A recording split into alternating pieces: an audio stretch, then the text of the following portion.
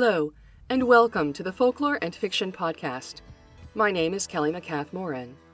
I'm a PhD candidate in the Folklore Department at Memorial University of Newfoundland, and I'm also a speculative fiction writer under the pseudonym C.S. McCath. The Folklore and Fiction Podcast and Dispatch synthesize these passions with a focus on folklore scholarship aimed at storytellers. You'll find the Folklore and Fiction archive along with the rest of my work online at folkloreandfiction.com. Interested listeners will find a link to the current dispatch in the show notes, where a more comprehensive record of this episode can be found, including a bibliography and other references. This episode of the Folklore and Fiction Podcast was first published as a newsletter in December 2020. I'm recording it as a supplemental podcast now so that new listeners and subscribers have an opportunity to engage with the material. At the summer and winter solstices, I mimic the sun and pause to reflect on my own creative work. In this edition, I'm discussing myth in fiction with my short story, T is for Three at the End of All Things, which was published in the C is for Chimera anthology. Because the story is only about 1,000 words long, and because it's a creation myth, I'm reading the whole story in the podcast. Hope you enjoy it.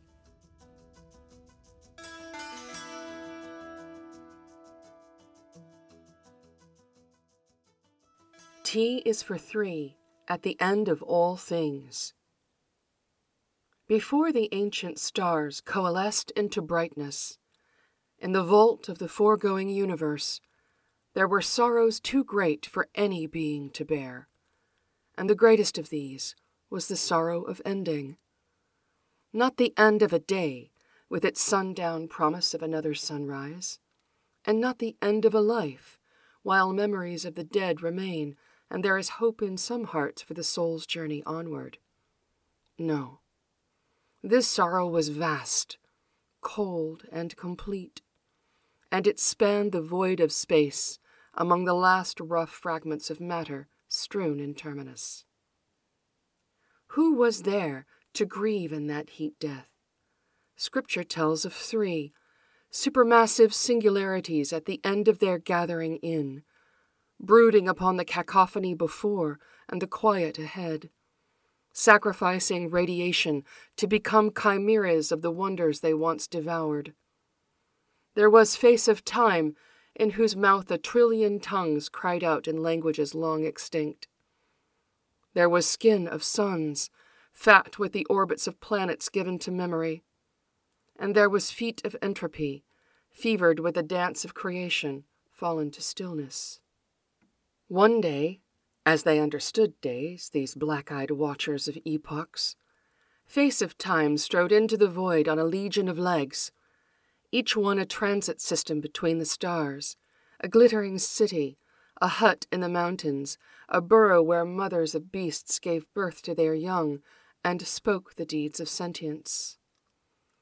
I mourn the loss of minds, it said in all those tongues.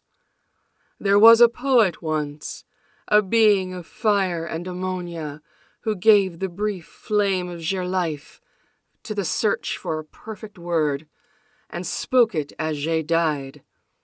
Who will remember the poet, the word, or the many who held it on their lips for 1,000 years?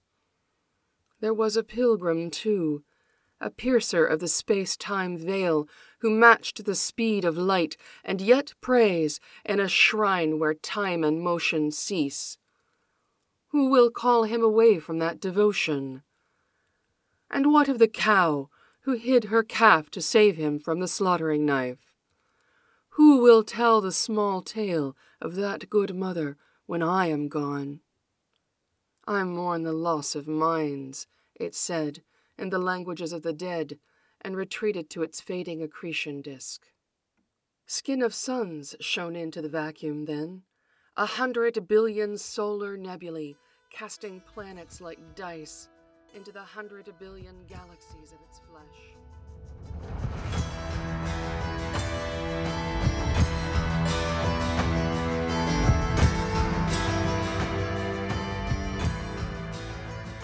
This episode of the Folklore and Fiction Podcast is a preview, and you can listen to the full episode on the Folklore and Fiction website. Just click on the dispatch link in the show notes, or go to folkloreandfiction.com and sign up for a free account. Thanks very much for your interest. Copyright 2019 to 2023.